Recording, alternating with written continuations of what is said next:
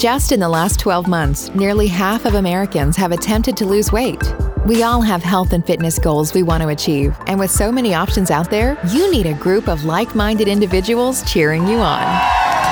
Welcome to the Weight Loss with Wendy podcast, a podcast where we dig into the reasons we get stuck on our journeys to weight loss, the latest tools and tips we found that really work, and how to truly feel in control around food, at a party, at home, and yes, even on vacation.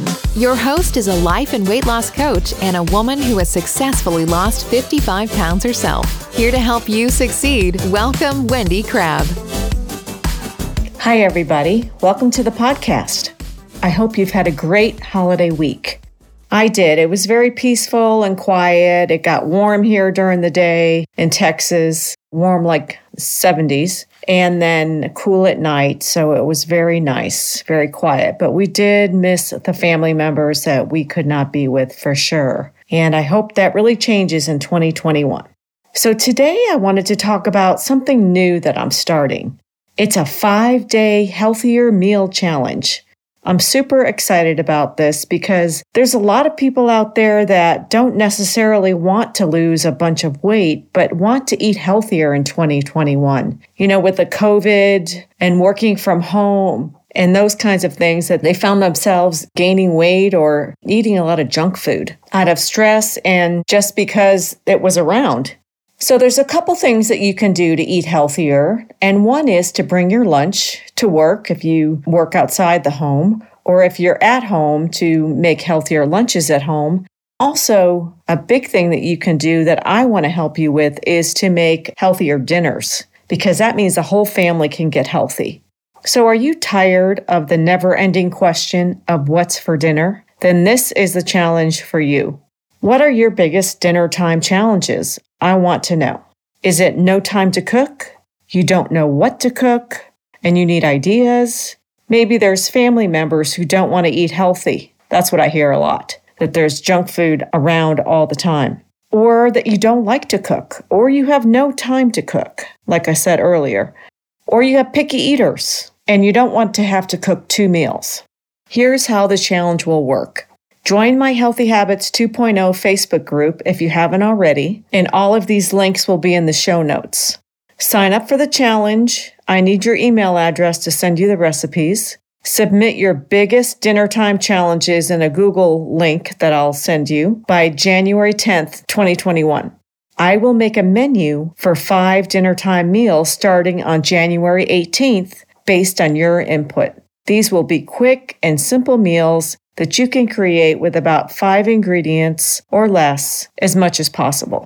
I will send you the list of ingredients to buy for the meals and the recipes by January 15th. I will also post videos of me making the meals and have Facebook Lives daily if you have any questions from January 18th to January 22nd. So make the meal and then post the photos in the Healthy Habits 2.0 Facebook group and comment on the ease of making it, if your family liked it, and if you felt satisfied after eating it.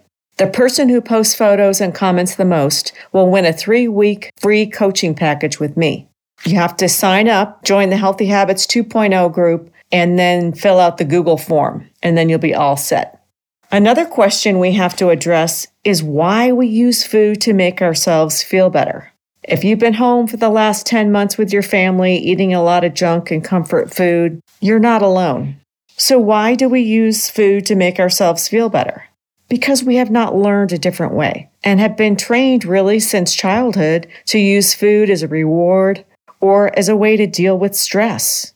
When you have a bad day, boyfriend breakup, job problem, etc. I did this with my kids as well. If they had a bad day at school, I would get them their favorite junk food. Bottom line, we use food to make us feel better because it's become a habit. You can unlearn this habit and create new and healthier habits. The bigger question is, how do we handle our negative emotions without going to food?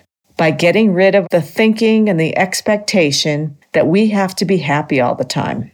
We also tend to think that any negative emotion is a problem and that the situation is responsible for whatever we're feeling, when in reality, It's our thought that this should not be happening, whatever that situation is. We argue with reality. What if whatever we are feeling is not a problem? Maybe we just need to take a few deep breaths and talk to ourselves. Ask yourself what's really going on and tell yourself that you can do hard things. You have done hard things in the past. Sit with that feeling. Tell yourself it can't hurt you and whatever you're feeling can just be there. Take a couple more deep breaths and then let it go. It usually takes about 90 seconds for this to happen, for that feeling to really get a lot better. But you have to kind of relax and take a couple deep breaths to really relax the muscles in your body and relax your mind, because your brain's been in a spasm over whatever the situation was. Practicing allows your negative emotions to be felt. It's a skill, and it can become a habit. One way to practice this is to give yourself 10 minutes of transition time when you get home from work, or if you're working from home when your workday is done. I use this time to meditate, or you could listen to music, write in a journal about your day, read the Bible, take a quick walk. If you have little ones at home or immediate responsibilities, then take 2 minutes. Even if you have to lock yourself in the bathroom and do some deep breathing and talk to yourself and notice what you are feeling in your body. This takes some getting used to, but it really helps. Sometimes it shows up as restlessness or anxiety in response to boredom or stress. Notice where you feel it in your body, and you can learn to recognize it faster. For me, when I am having a bad day or stressful day, it's like a peach pit in my stomach, and it's like there's no movement in my gut. Everything is just stopped and solid there. Nothing can get through. And sometimes if I want to have a drink of wine or something like that in response to stress, or I really want to eat something right when I get home, then I get restless. And I just notice myself just having that fight or flight feeling. Sometimes it's just anxiety where you feel like things are just rolling around in there. And just the deep breathing, even for a few minutes, relaxes those muscles in your body that you have tightened up all day and quiets your mind. And then you can think clearly about the situation. In episode 5, I go over how to handle negative emotions. It's the same as how to handle a food craving. It starts with awareness of what you are thinking and feeling. Taking a couple deep breaths and telling yourself that you can handle hard things and that cravings or negative emotions or stress are just feelings and they can't harm you. Sitting with it for a few minutes, letting it be there without reacting, and then just releasing it, letting it go. You don't have to hold it in there. You don't have to hold your breath. That's what a lot of us do all day. We keep holding our breath. If you want to reduce your junk food cravings and work on eating healthier now, I have 5 tips to get started without feeling like you're on a diet. Number 1, eat 3 meals a day and cut out snacking. Eat lots of veggies and include healthy fats like olive oil, avocado, full-fat dairy, and full-fat dressing. Number 2, eat less sugar, breads, and pastas. Why? Because eating these foods may make you feel more bloated and cause more cravings. You can still have them, but maybe just have them less often, a couple times a week.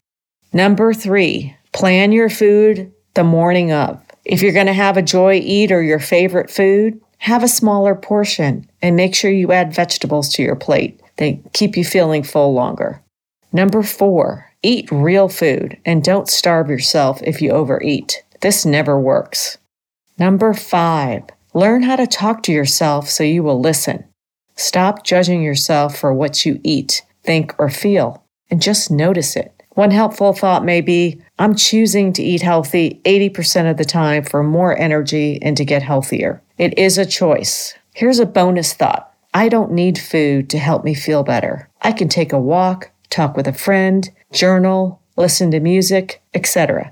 Don't forget to sign up for my 5-day Healthier Meal Challenge that starts on January 18th. You don't have to go on a diet to eat healthier. It starts with 1 meal at a time. The links are in the show notes.